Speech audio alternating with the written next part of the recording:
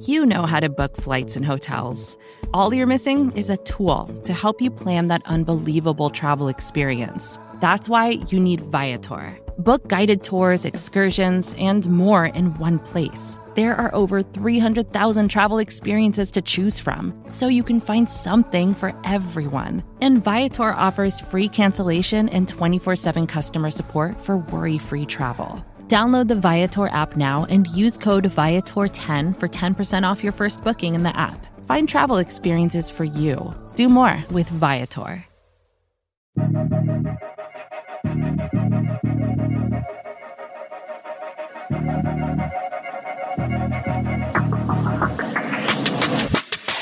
And away we go. It's another edition of the Arrowhead Pride Editor Show. I'm the editor-in-chief of arrowheadpride.com, Pete Sweeney, hanging out with my esteemed deputy editor, John Dixon.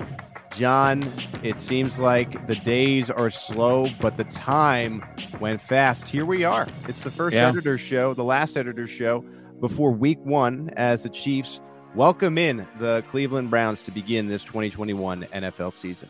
It's very exciting, and I'm looking forward to this game. It ought to be a really good one, no matter how it comes out.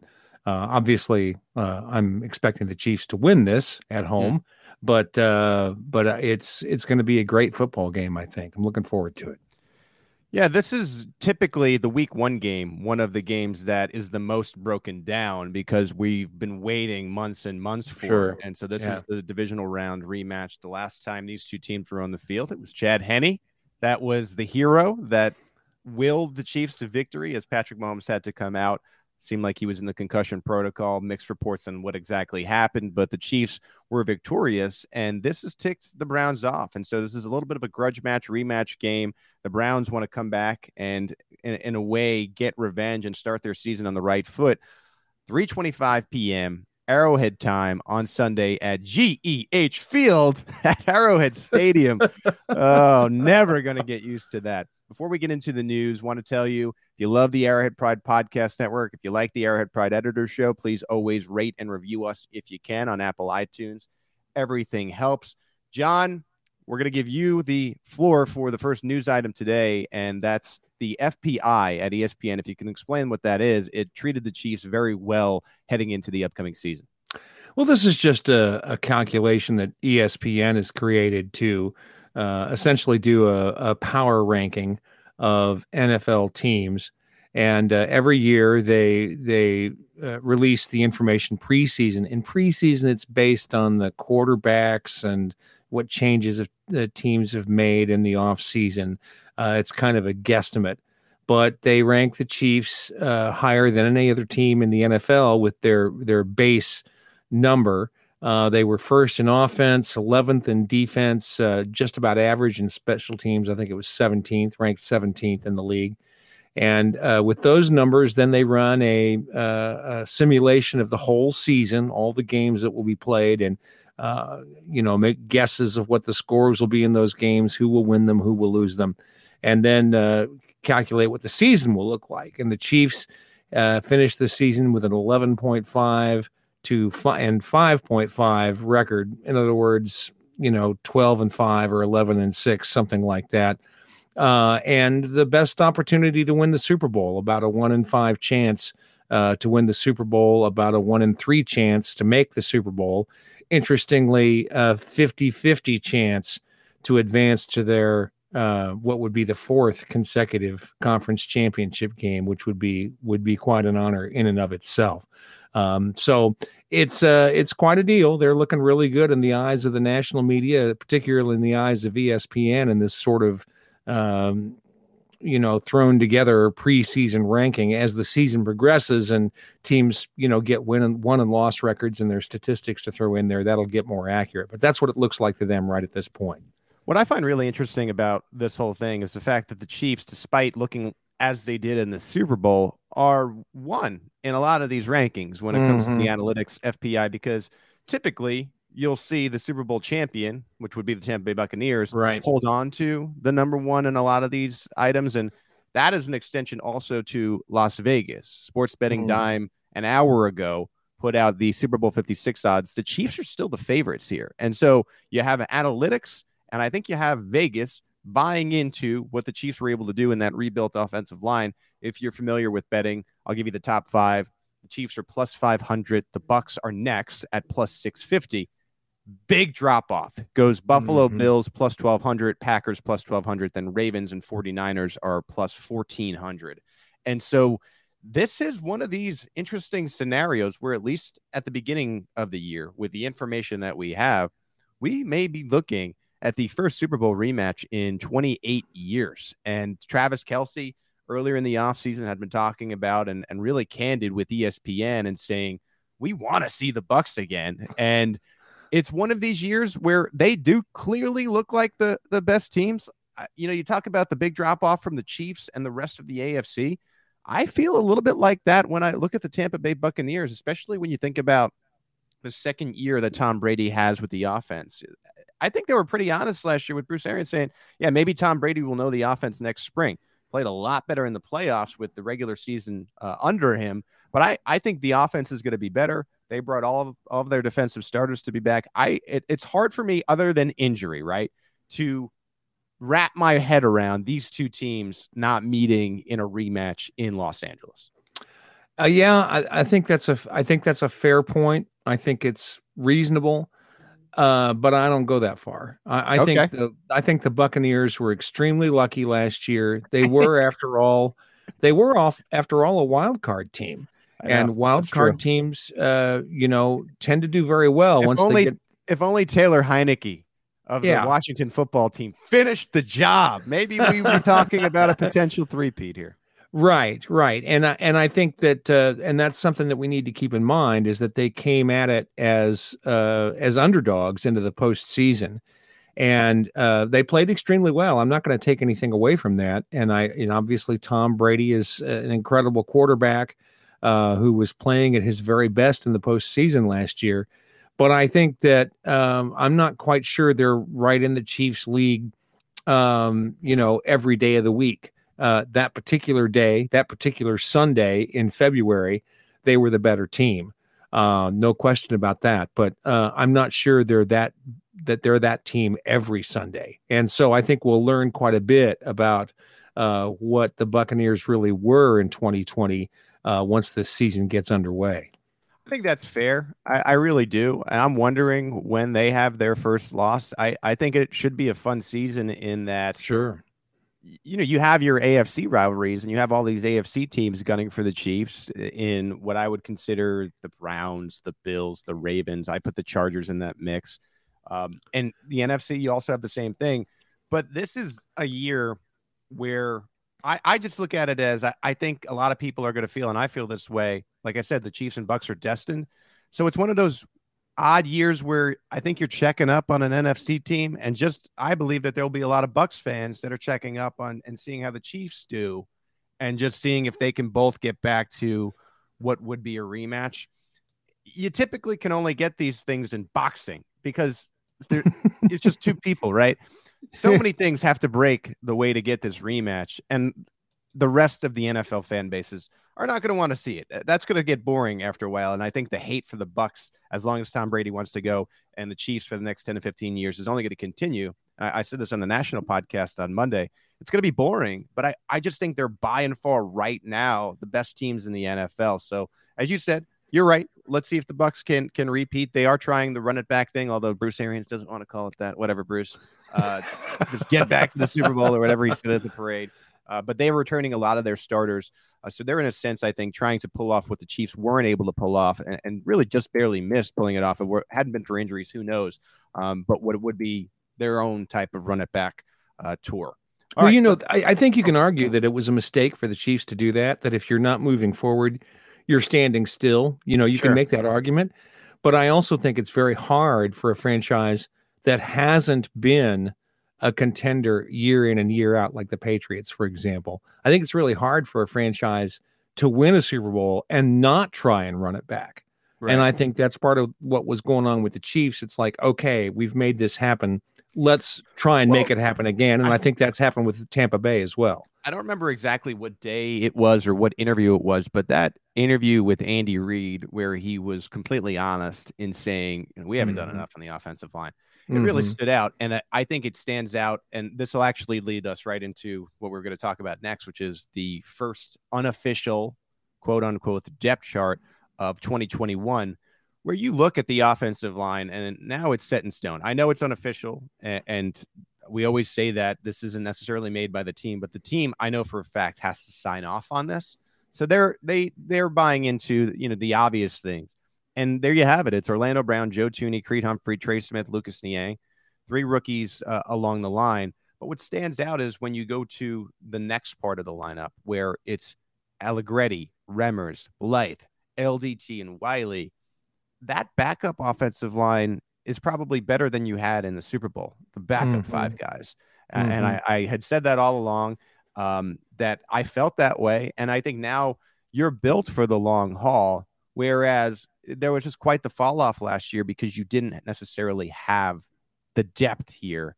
And I think this year, if a Trey Smith has to win a game, man, you got LDT, who started for 5 years for you. And then the Super Bowl that you won, Andrew Wiley, he was able to manage that right tackle position when the Chiefs went down to New Orleans, and was probably the toughest game of the year, where the Saints were calling it a bat game. Clyde is injured, and you're victorious. And so that's my first point about the unofficial depth chart. A, it locks in the rookies, and B, you just take a look at the backup offensive linemen. You're in a way better spot than you were in the playoffs in the Super Bowl. Yeah. Oh, I agree. I completely agree. And I think that's one of the things that's interesting about the evaluations people are making of the Chiefs, is that they're making this decision that the Chiefs have improved their offensive line with 3 rookies on it. Even national commentators are doing that. Although you'll occasionally run across one that doesn't seem to have understood what the Chiefs did in the offseason and think this is a line that still needs to be improved. And to a large extent, it does.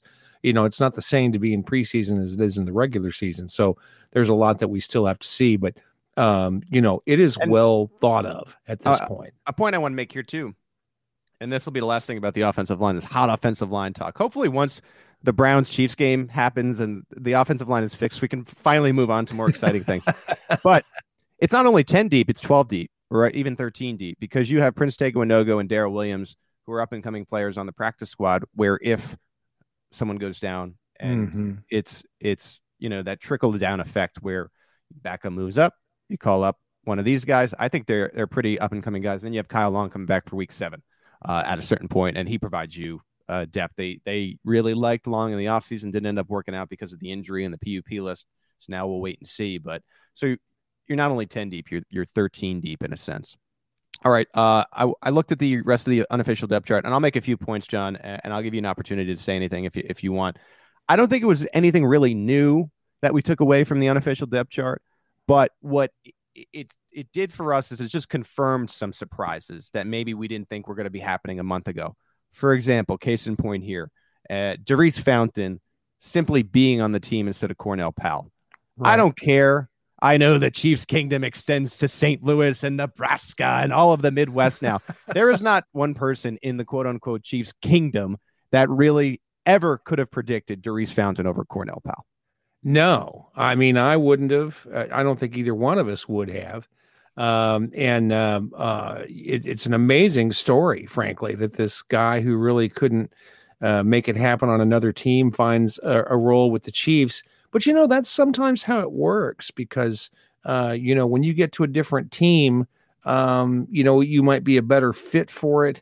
And you might have a better opportunity to be effective with that new team. So it's not exactly an unknown story. We see these kinds of things all the time. It'd be great if this is the moment where Fountain finds his niche and can be an effective player. But certainly it's a surprise. Our staff writer, one of our new and very talented staff writers, did the post-game show last week with Steven Serta. In line to the post-game show this week with Serta again after the week 1 game. Rocky Magana is breaking the Arrowhead Pride ticker this morning. Arrowhead headlines, I'll pull the curtain back as first with NFL.com, disrespecting the Chiefs a little bit on the triplet sure. Conversation. Yeah. Next up, Daurice Fountain is most likely to become this year's Justin Jefferson. I saw this in our ticker. The way that it works is these writers will submit John and I the articles. touch them up, edit them, bada bing, bada boom. That's how editing works. Throw them up on the website. I said, I cannot believe I'm going to run this, but here we are. We've had a lot of people just tweeting back at the Arrowhead Pride Twitter account, not reading the article. This is such a Homer thing, but what it came out of, and I'm sure Rocky will explain this on Twitter, and Ron Kopp will touch upon it maybe on the next AP Out of Structure after the game next Monday, is that there was some kind of dare exchanged about Justin Jefferson. Darius Fountain isn't even a rookie. That's the crazy thing about it. Right. Justin Jefferson was a rookie. Darius Fountain has had 6 games. He's a third-year player that it seems like he's finally coming into his own. But what you can read on arrowheadpride.com is these guys have a similar physical stature. I just don't know if he'll get the opportunity, at least right away. It might take an injury for Defoe to really get a look in what I tend to think the position replacing Sammy Watkins, which falls probably under like the Pringle or Robinson. I think McCole Hardman will have an elevated role, but it won't be in the exact way that the Chiefs use Sammy Watkins. I thought that was a grand misconception, but good to have some depth here. And I don't think it's going to be Justin Jefferson's like 12 to 1,400 yards, but would I be stunned if Defoe, a right set of circumstances, he ends up with 700-ish, 750 if things break his way? No, because he looked that good in the preseason. I'd like to see what he ends up with, and if he can push, like we saw him push a draft pick, which Brett Veach has never done, out of the lineup. Now, can he challenge what would be the Pringle and the Robinson to get more playing time with the offense? I think there's a chance of that because he wouldn't be on the roster otherwise. Right. Obviously, the Chiefs see something in him. And maybe it's just a question of him finding the right place. And that'd be awesome for us to get that kind of a production out of a player like that. Of course, it's a crowded room, and it's going to be hard for any one of these receivers to get more than 500 or 600 yards. So, and I think you're also making a good point about Sammy Watkins. We spent the whole offseason talking about replacing Sammy Watkins with, the true X receiver, so on and so forth. But, the best NFL coaches tailor their approaches to the players that are available to them. Right. And I think that we'll probably see some of that this year. Maybe that's why we've got 4 tight ends on the roster, is that Reid has realized it may be difficult to find someone as good as Tyreek Hill on the other side as a wide receiver. So let's do something different with the tight ends. And this is the way Andy Reid thinks. This is push and pull. This is a little inside baseball and a little bit how sausage is made type thing. But I think we're running into an article because you have Tyreek Hill. Let's conservatively say 1,250 for the yardage. You have Travis Kelce. Let's conservatively say 1,250 for the yardage. So that's 2,500. Yep. Let's give Clyde Edwards-Helaire 500 receiving yards, right? Put Patrick Mahomes at 5,000 yards. He has the extra game. So you're only left with 2,000 yards. How are those 2,000 yards split up amongst the rest of the team? Do you have room for another 1,000 from McCole? Then you're only left with 1,000 for Noah Gray, DeMarcus Riley. Like where do these numbers for individually come from, especially considering we're being conservative with Hill and Kelce at 1,250, which is crazy to say, but we are. Didn't Demarcus Robinson have like almost 400 yards last year? 600, right? 600 for 2 years in a row. Yeah. And this is a guy that people don't even think about as he's like an afterthought for most fans, So I think the idea that there could be, another receiver to get that. The point stands, though, that there's going to be a lot of guys competing for a relatively small number of yards. And maybe that's why Reid has adopted this strategy to bring in some more tight ends and do something different, trying to get it all out of the wide receivers. All right, moving on with the unofficial depth chart. I already talked about the fact that 3 rookies are on the offensive line. That's been a topic of conversation for a while now. I think finishing up with the offense, the fact that Jody Fortson and Jerick McKinnon are simply on the roster is a little bit of a surprise.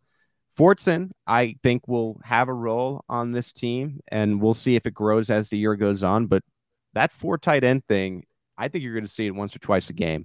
I really do. I think that's a package that Andy Reid is not going to be able to help himself with. He's going to call back Tyreek Hill and say, listen, you take a breather here. I'll give you a little room to breathe.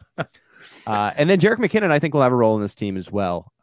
Even though he projects similar to Clyde Edwards-Helaire, later in the game, Clyde might be a little tired. You throw Jerick McKinnon out there, fresh legs, and truly, he's kind of just been waiting in the wings with that injury situation that he's had in his career for a while now to get an opportunity to be productive. I think you'll see McKinnon maybe more than you realize.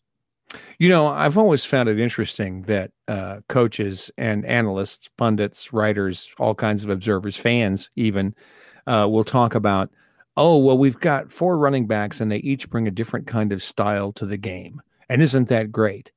And I've often wondered, why is that great? If you've got a good running back who fits in your offense, wouldn't you want to have another running back who also fits in your offense the same way to be his backup? And that's one thing that I think we can think about McKinnon, because I think he's going to be more of an Edwards-Helaire style of player than we have previously had. I think it's fine to have a change of pace back for third down. A guy who is a bruiser more than a guy who's going to go dancing through the line and pick up 12 yards on first down. I think it's fine to have a third down back who's better suited for that kind of a short yardage situation. But I'm just not really necessarily buying into the idea that it's an advantage to have 4 different kinds of running backs on a football team. I'm not sure how that logic works. And I think it's always bugged me. So the one point I have on this, and then we can move on to the defensive side.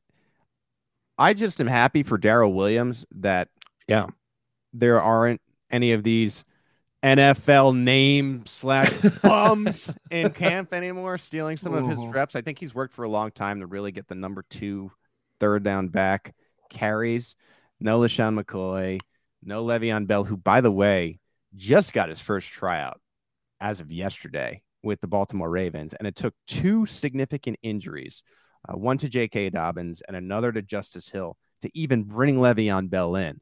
So case in point, maybe don't mess with the head coach who's got a 4th of the league under his tree. Now, Harbaugh is included in that, so maybe that is a little bit overblown in itself. I do want to say that almost as a devil's advocate, but yeah, Le'Veon Bell has not been able to find really any tryouts. And even look at like L.A. with the Rams.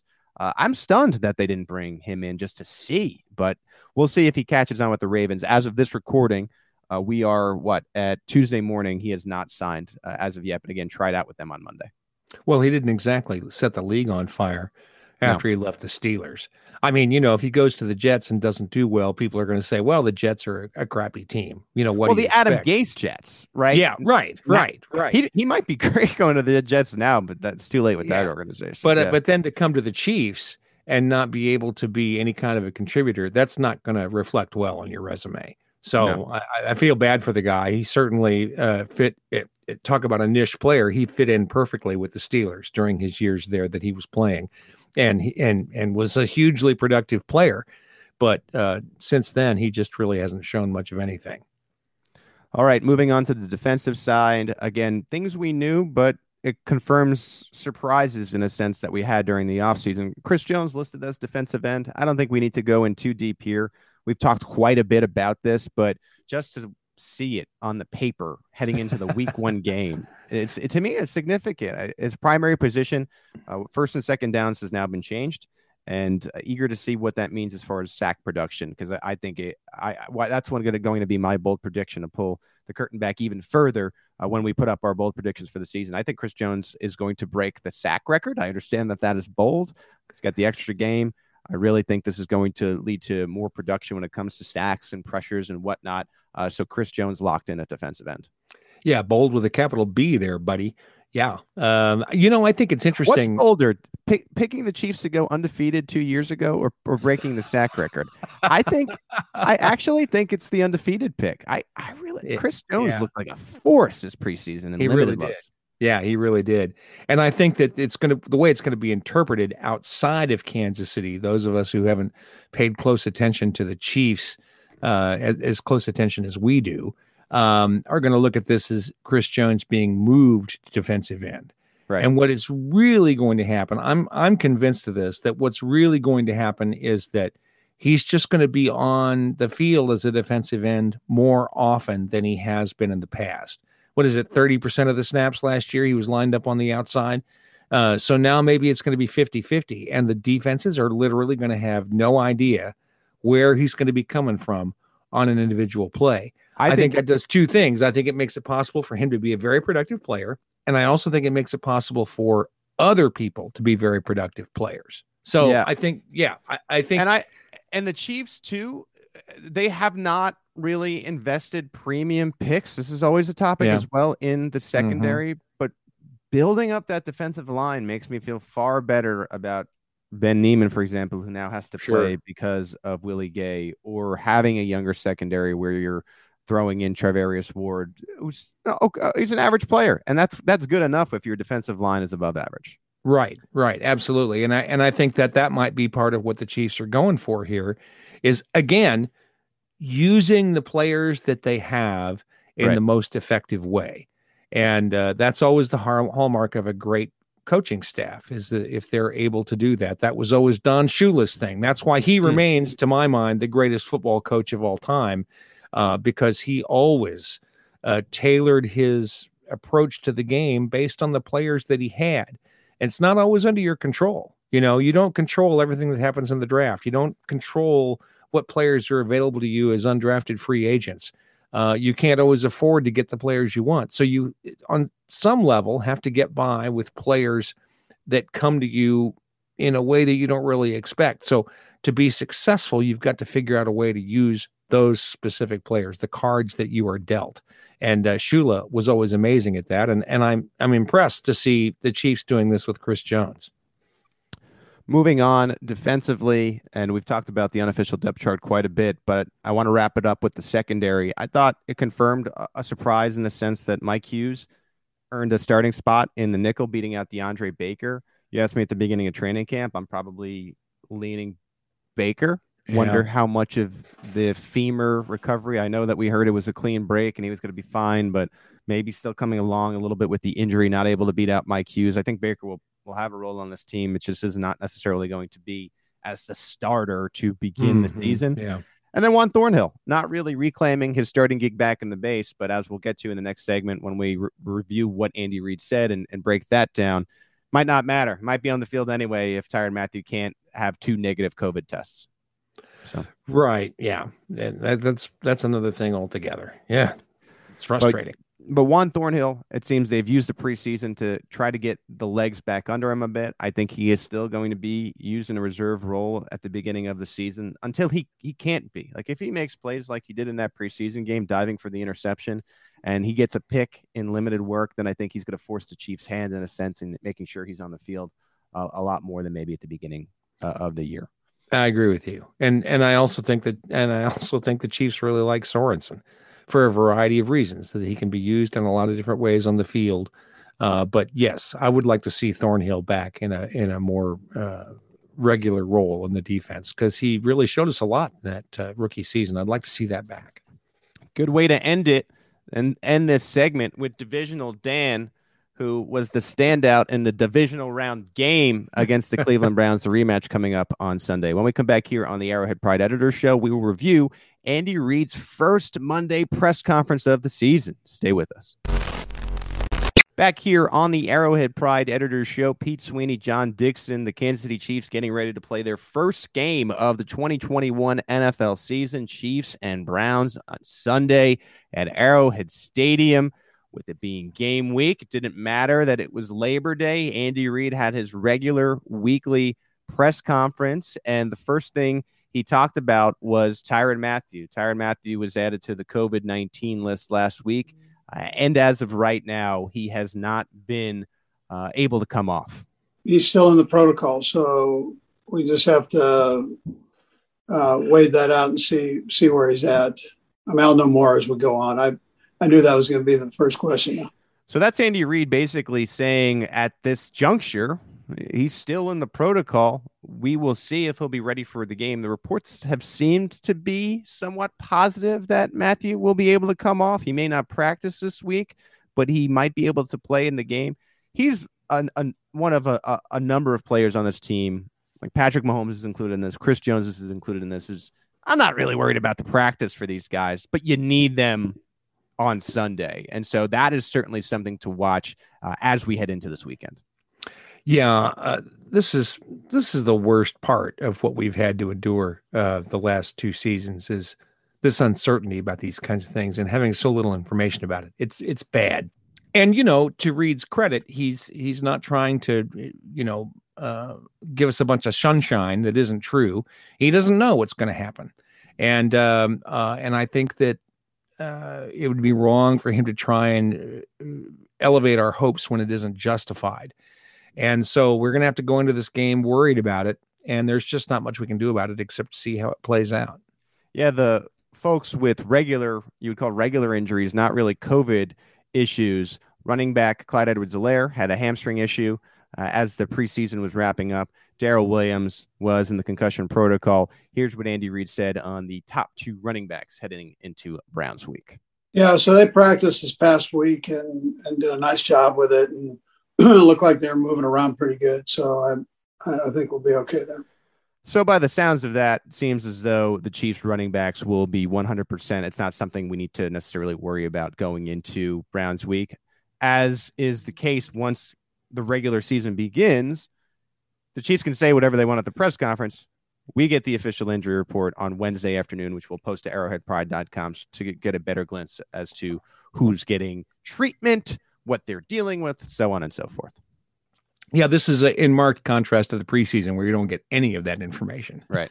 We're just left with whatever Andy Reid happens to tell us and what he feels like telling us. So at least we get something official now that the season is underway.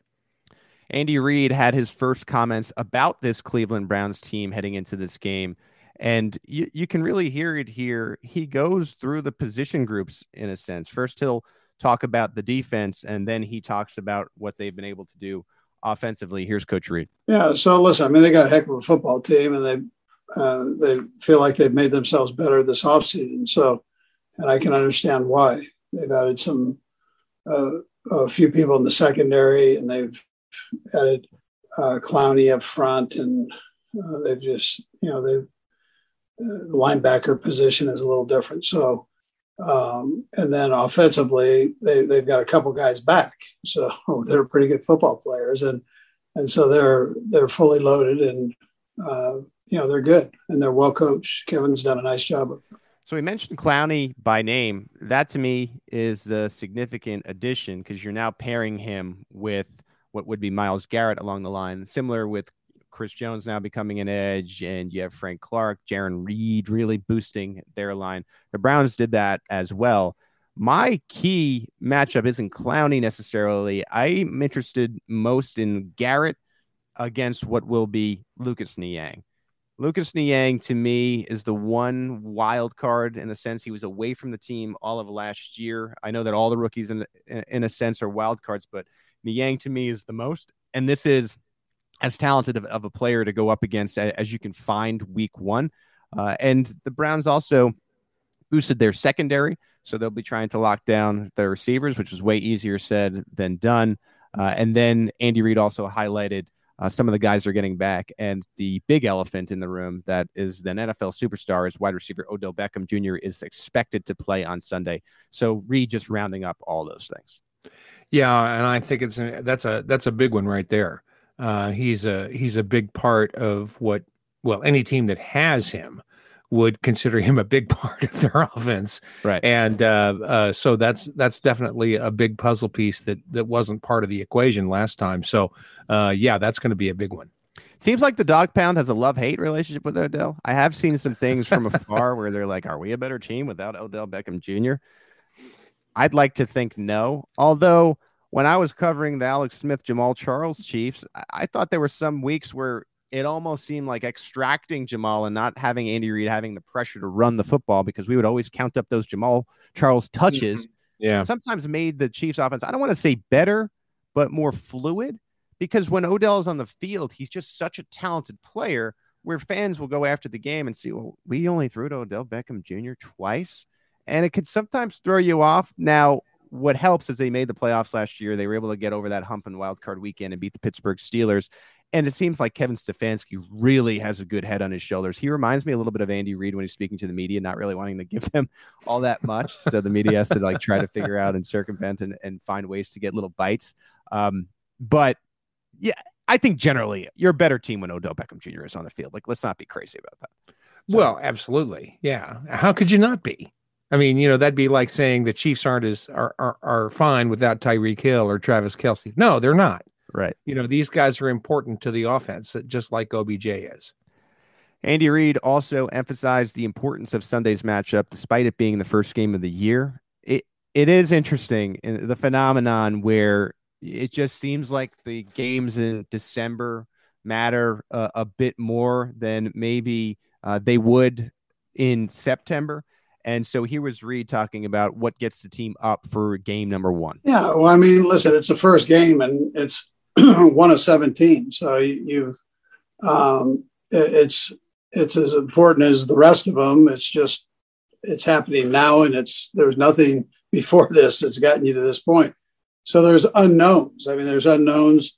If you're on the offensive side of the ball, what's the defense going to do? If you're on the defensive side, what's the offense going to do? What are the new looks on special teams that they're going to throw at you? So there's a little bit more unknown than you would have as you get through the third and fourth game of the season.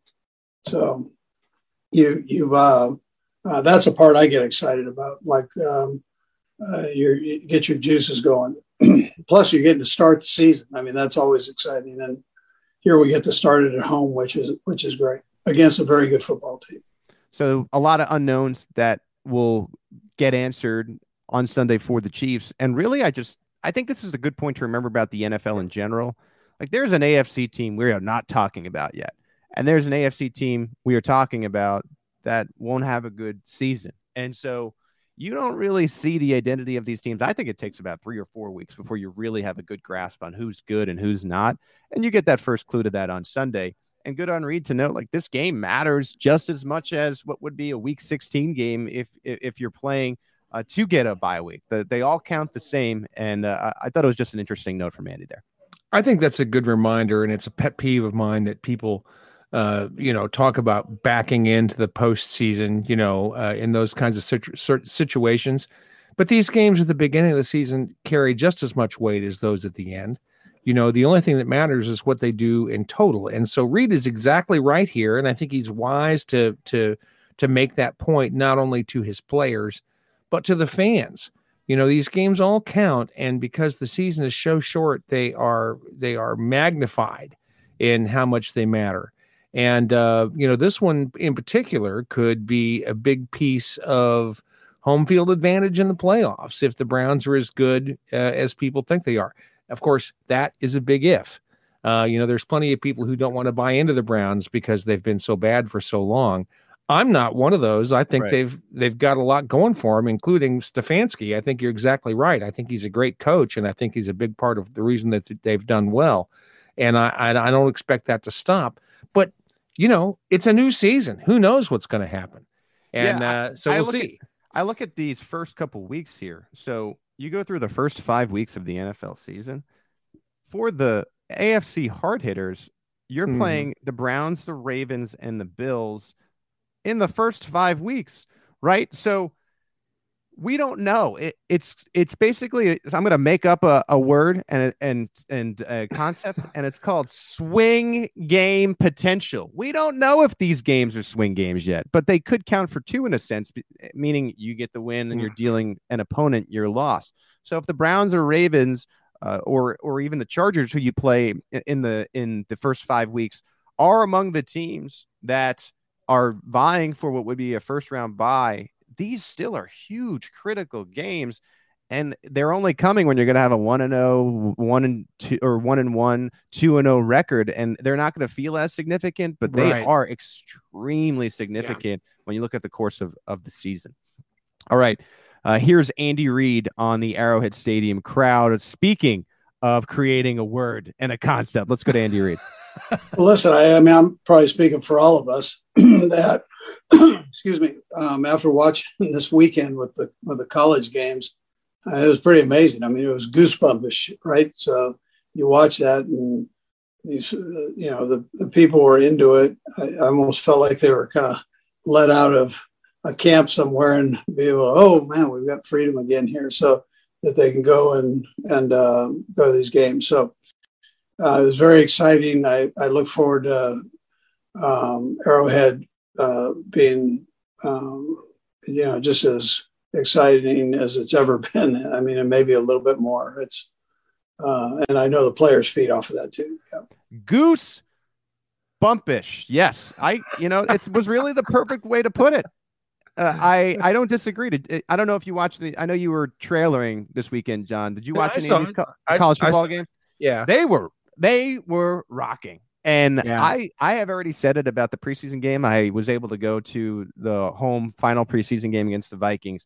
That place was nuts for a preseason game. Patrick Mahomes even noted it at the post-game press conference, just talking about what the crowd was like.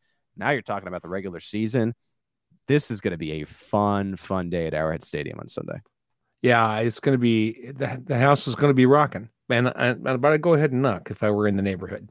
Yeah, I like the way you put that. And if you can get out to the game, I recommend it. I've talked to some friends. I know that if you don't have a ticket yet, the ticket prices are a little bit steep, but shoot, make sure you get out to Arrowhead Stadium at some point in the near future, because I just think we are all as a community just so ready to do things that are normal this football season. Yeah.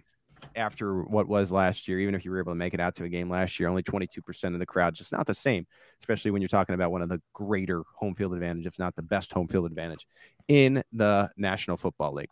All right, John. So that's 2 segments in the book. When we get back here on the Arrowhead Pride Editor Show, we'll talk about our questions about the offense and defense heading into this game. Stay with us.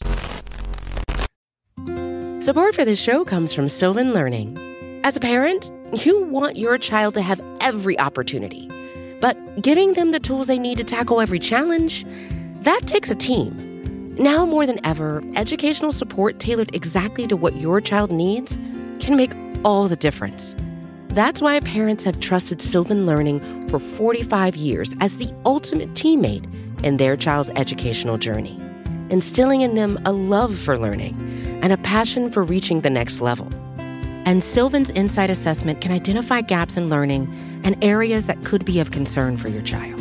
It's a 360-degree view into your child's learning that you can't find anywhere else, and helps ensure that your child didn't miss something in school that might put them at a disadvantage in the future. And right now, it's the best price of the year at $29. Go to sylvan29.com to learn more and get your child's assessment for only $29. That's SYLVAN 29.com.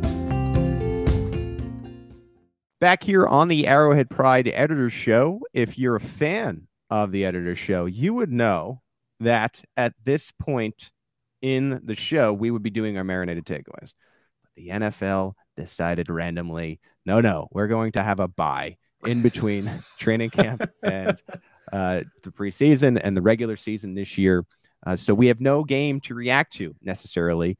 So we're going to ask some questions that we have about this team. We'll take turns. As we've been doing on the Arrowhead Pride Editor Show recently, we're not telling each other anymore. We want to react live in the flesh. We want to see how we're feeling about each other's takes in the game. And I'll start with this question, John. I bet that you have it. What does the offensive line truly look like? We're finally going to get an opportunity to see this line together. Orlando Brown and Joe Thuney have pro games to their names, but they've never played a pro game together. And then you go to the right side of the line from center to right tackle. None of these guys have ever played a professional game, regular season game in their career. And we're finally going to get our first initial glimpse. Is this offensive line truly fixed from last year's Super Bowl? Well, obviously that's the big question on everybody's mind. What we saw in the preseason was good, and we saw those reps almost entirely against the best starters the other teams could put on the field. There were some circumstances where, defensive lines weren't at full strength because of injuries or whatever. Yeah. So we had some idea of what they're going to look like, but it's not the same as a real game that counts in the standings, especially a big game that everybody thinks is going to count for a lot in the standings by the time the season comes to an end. So, yeah, this is going to be a huge test. And these guys are going to have to show that they're able to work together and play together and be effective as a unit. And that's going to be the biggest thing that everybody's going to have on their minds as they watch the Chiefs offense play, I think. All right, let's stick with the offense. John, I'll give you an opportunity to ask a question. Well, let's go to something you touched on earlier, which is specifically about Lucas Niang. I think this is a very interesting situation where you have a guy who opted out of his rookie season, comes into his second year as officially still a rookie because he's never been on the team's roster. So, officially he's still a rookie, but he's had the benefit of being in the system, going to meetings, learning the offense, etc. And, as nearly as we can see, spent a lot of his time during his opt-out year working out, preparing to play tackle on both sides of the line. And the Chiefs have put him out here at right tackle. I think he has a lot to prove as a second-year rookie who chose to opt out of his rookie season. I think that it'll be very interesting to see what he's able to do specifically. I mean, obviously the three rookies are a big chunk of it, but I think the most interesting focus is going to be on Niang. We have these things that we do as we break down football teams at the beginning of years where it just always seems like the veterans are the ones with pressure on them. Well, no. Now Lucas Niang is in the spot. And Mike Remmers at right tackle was pretty good for the Chiefs last year. Yeah.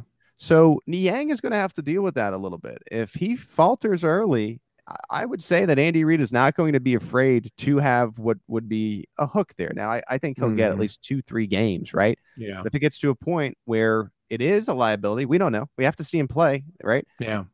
Andy Reid's not afraid to make the change. We saw Andy Reid go with Daniel Kilgore a little bit randomly last year, replacing Austin Ryder just to see. And so not a coach that's afraid to change on the fly, and I think that pressure is on Lucas Niang. And before we get into the next offensive question that I have, I do want to say that this offensive line versus the Browns defensive line is the number one key to the game. I'd mentioned it a little bit before with Myles Garrett and Jadeveon Clowney. If the Chiefs can set the tone early and give Patrick Mahomes protection early, then all of a sudden I think you're going to blink, and this game may be 7-14, 17-0 in the first quarter, and then it might change the Browns game. For the Browns offense to work correctly, they got to be able to run the football a lot. That's with two elite running backs in Kareem Hunt, hate to say it, and Nick Chubb, right? Where, okay, if you can get the run game early, then all of a sudden the play action works. You can get the ball to these talented receivers. That needs to happen. If the Browns are down by 2-3 scores because the offensive line looks good early for the Chiefs, and we saw what we saw in the final preseason game with Patrick Mahomes and a deep ball to Tyreek Hill, for example, and a touchdown quick, I think making the Browns one-dimensional could get this game out of hand. And so that's the key. For me, the number one key of the game, offensive line the Chiefs versus the defensive line, the front seven of the Cleveland Browns. But, I think that was what was going on last year, and we somehow got away with it despite all the injuries, which says a lot about the depth the Chiefs had on the offensive line last year. Only they pulled it off. It seems like it was an isolated one-game problem because the entire world watches that one game in the Super Bowl. Right. But you're right. That idea of Mahomes drifting, I think about, I'm just remembering because the Dolphins field is just, you can just remember what that game looks like. I mean, Patrick Mahomes was having to run around in that game, right? And that was late in the season. There were a couple weeks left. And so this has been a problem for a while. Now, as Patrick Mahomes, I think, gets that confidence back in his pocket, it's only going to make him better. And Patrick Mahomes being better is a very, very, very dangerous proposition for the rest of the National Football League. Yeah, and what you're talking about here is something that's going to be a factor in every game the Chiefs play this year, specifically against the Browns because it's the first game and they have a very high-quality defensive line. So we're going to be paying close attention to this particular game. But I think what the Chiefs realized last year is, we spent all this time and effort getting these receivers, these weapons that Patrick Mahomes can use, but the offensive line is a weapon too. Because they have the ability to make Mahomes effective or ineffective. And I think the Chiefs finally figured that out in front of a national audience or an international audience of, 500 million people or whoever it was, however many it was watching the Super Bowl. That's a bad place to make that to learn that lesson. But I think they did, and they've responded to it in the offseason, I think, in the appropriate way. That game in general was not fun for any fan of the NFL to watch. Right. You never want to be in the stinky Super Bowl. and especially the team that loses, and it's not even a game at all. And that's exactly what happened last year. The Stinky Bowl. There's another thing we've thought up today on the editor's show. The Stinky Bowl. We're very similar to Lamar Hunt in coming up with that. Okay. My other offensive question that I have in entering this game is, will we see Clyde Edwards-Helaire and Mecole Hardman actually step up in elevated roles? We know what Clyde can do. Had a great season last year with production in the 13 games, 1,100 scrimmage yards. Now he's supposed to have a boosted role in the pass game. We'll see. We thought that this would be the case when he was drafted. Now, he didn't have the offseason that a typical rookie has. I think that impacted that. It seems like he has a better understanding of the Andy Reid playbook at this point. Will we see him step up into what will be an elevated role? And then you're thinking about a third or fourth option, Clyde, Mecole, maybe 1A, 1B in that sense.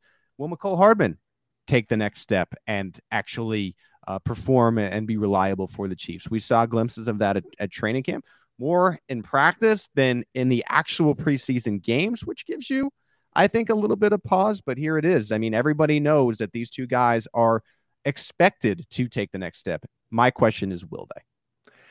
Yeah, and I actually have essentially the same question on my list for my second offensive question is the running game.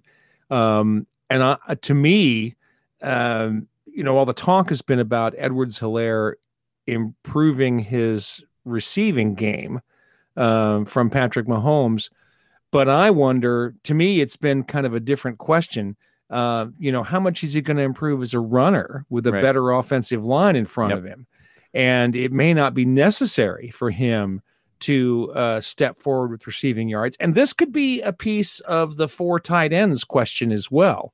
You can improve your running game by having lots of 1-2 personnel as well.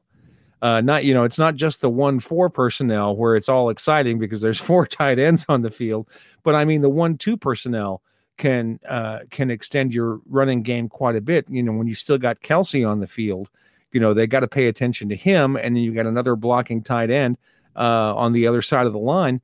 You can open up some holes and do some things. So I think that's part of what is a question for me is not only will the running game be better, will the production from the running backs be better, but in what way will it be better? Is it going to be receiving or more running? I love this idea.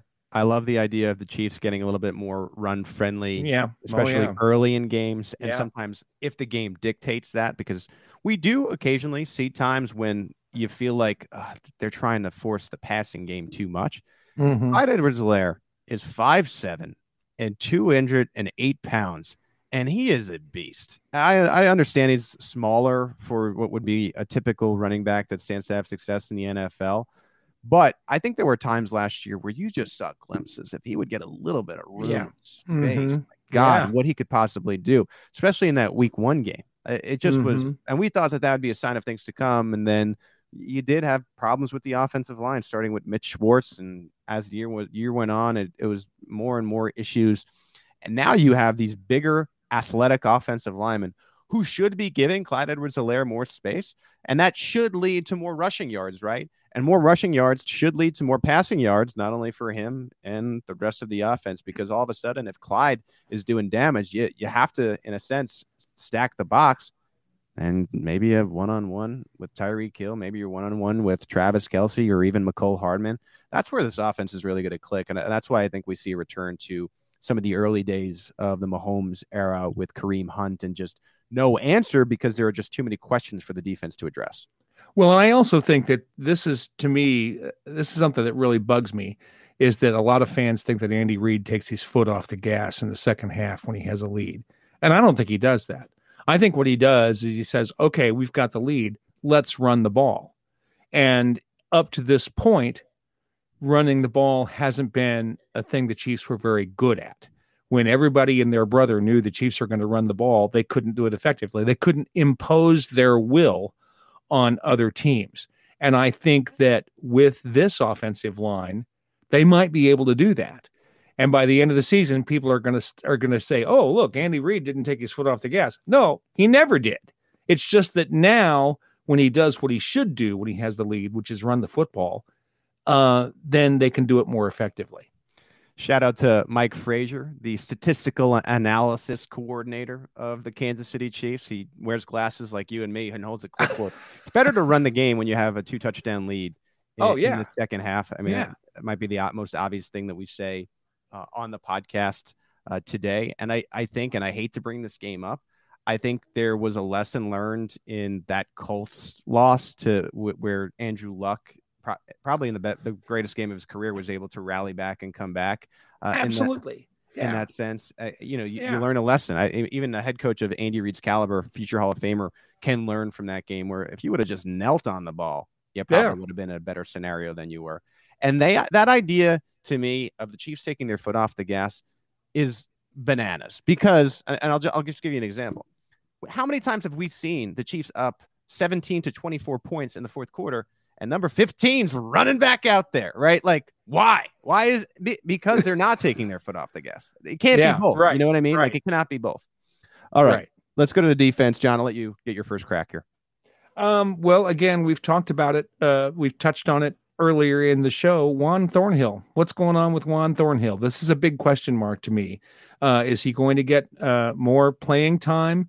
And if he does, what is that playing time going to look like? And at what point does he take some of the snaps away from Daniel Sorensen? Look, I love Daniel Sorensen. I love the guy's attitude. I love the way he plays. I understand why people are frustrated with him, because he's not the fastest, most athletic player on the field. He is one of the smartest, and his intelligence has saved the Chiefs' butt more than once. Most specifically in that playoff game when he nosed out that fake punt. Without that play, I'm not sure that game comes out the way it does. He changed the momentum of that game single-handedly. And why you started calling him Division Dan, because that's what he does. He steps up in those kinds of moments. But I can't argue with anybody who says he's not the greatest guy in coverage. He's not the most athletic. He's Divisional Dan, John, because the two best games of his career have been the divisional round games. With the two most memorable plays of his career have been the fake punt sniff out against the Houston Texans, and then the hit toward the end of the half to save a touchdown for the worst rule in football of the touchback. Right. That Chiefs ended up getting. Those are the two biggest plays in recent memory and maybe of his career. And so forget Dirty Dan, who, let's actually say this here. There have been some dirty moments from Dan. Like, is he a dirty player? Is it one of those cases where you nicknamed someone something and then he lives up to the nickname instead of the other way? But no, divisional Dan. That's why. Yeah. And so all of that said, I'd like to see what Juan Thornhill can do. Can he move Sorensen out of that role, take some playing time away from him, and give us the kinds of plays that we saw in his rookie season? That's to me a big thing in the defense as the season gets underway. I think one of the more obvious questions about this game is, how will the Chiefs defense fare without Willie Gay? We know that he is on injured reserve. So he's out for the first 3 weeks of the season.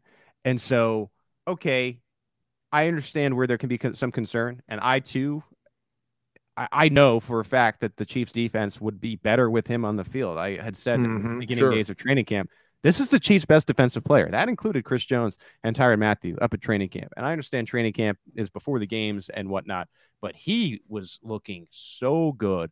Ball hawk, intense, speedy, getting to these guys. And so just a shame.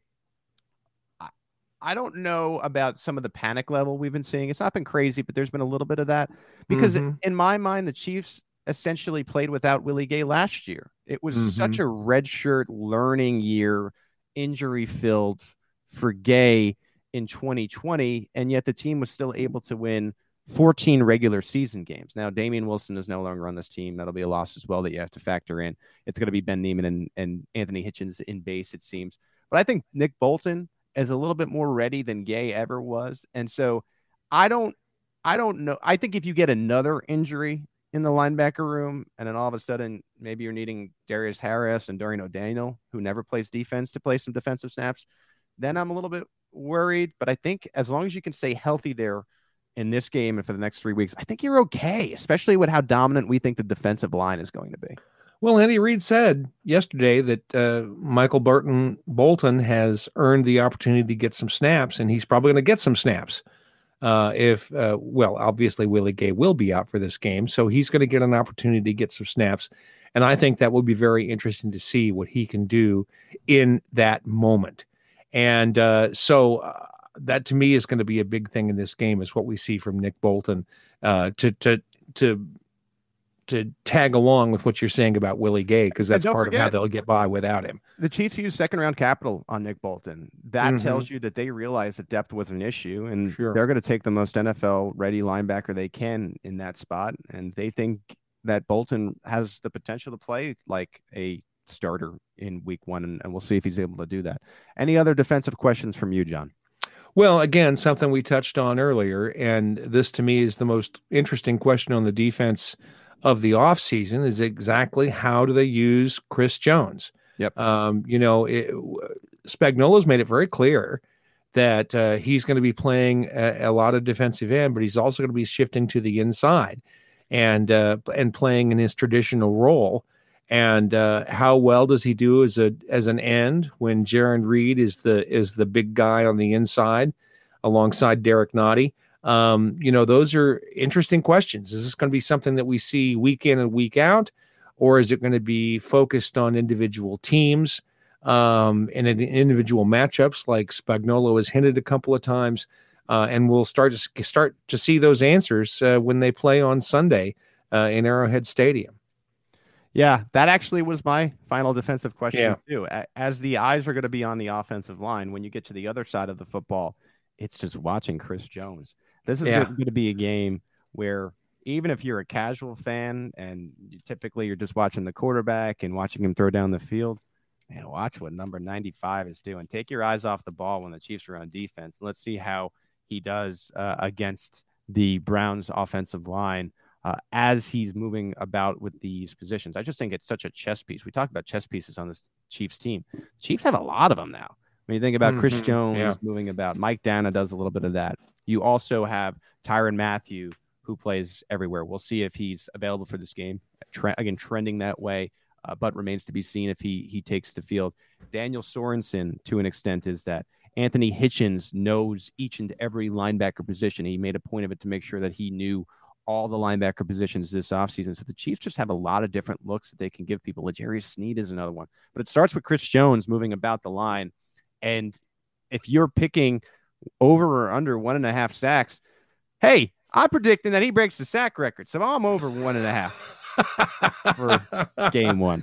Well, you just touched on this, and I think that's a really good point about Mike Dana. He's talked about how they used him in a kind of a dual role at Michigan as well.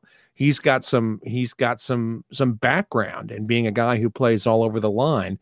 And when you've got a couple of guys that you can move around like that, you can do pretty much anything you want. To me, this is the kind of thing that Spagnuolo loves, is throwing these multiple looks that are completely unpredictable at opposing offenses, and I think he's just going to be having a ball with these chess pieces. He's like Andy Reid a lot in that sense on the defensive side. Variety and different looks and just unpredictability. That is the bread and butter of the Chiefs coaching, and I think that's what you see on a week-by-week basis. That right there wraps up our Arrowhead Pride Editors Show. I want to talk to you quickly about the Arrowhead Pride Podcast Network. We ended up changing some things for the regular season, so we made a trade. Out of Structure now goes and takes your mailbag questions, and they'll answer them on Monday. You heard the first AP Out of Structure on Monday yesterday. Coming up tomorrow, it's the return of the Arrowhead Drive to get your morning started. That'll be happening Monday, Wednesday, Friday, all season long. And then it's the Great British Chiefs Show as Tom tries to explain his power rankings, and the boys have fun as we get the week started and the practice availability and stuff from the podium. Of course, we'll be coming to you AP interview series on Thursdays, and then Show and BK will have the game preview each and every week, followed by our post-game show. 4 home games, at least to start. We're going to go with Steven Serta and Rocky Magana, and I'm going to try to join from Arrowhead Stadium. So a lot to look forward to right here on the Arrowhead Pride Podcast Network. Please, if you would, give us a rating and a review. For my deputy editor, John Dixon, I'm Pete Sweeney. Thank you for joining us on today's Arrowhead Pride Editors Show.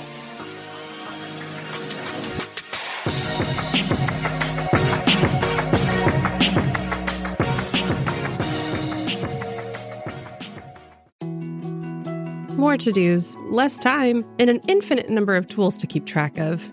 Sometimes doing business has never felt harder, but you don't need a miracle to hit your goals. You can just use HubSpot, because their all-in-one customer platform can make growing your business infinitely easier. Imagine this: high-quality leads, fast closing deals, wildly happy customers, and more benchmark-breaking quarters. It's not a miracle, it's HubSpot. Visit HubSpot.com to get started today. Support for this show comes from Fundrise. Buy low, sell high. It's easy to say, hard to do. For example, high interest rates are crushing the real estate market right now. Demand is dropping and prices are falling, even for many of the best assets. It's no wonder the Fundrise Flagship Fund plans to go on a buying spree, expanding its billion-dollar real estate portfolio over the next few months. You can add the Fundrise Flagship Fund to your portfolio in just minutes, and with as little as $10 by visiting fundrise.com/Fox. Carefully consider the investment objectives, risks, charges, and expenses of the Fundrise Flagship Fund before investing. This and other information can be found in the fund's prospectus at fundrise.com/flagship. This is a paid advertisement.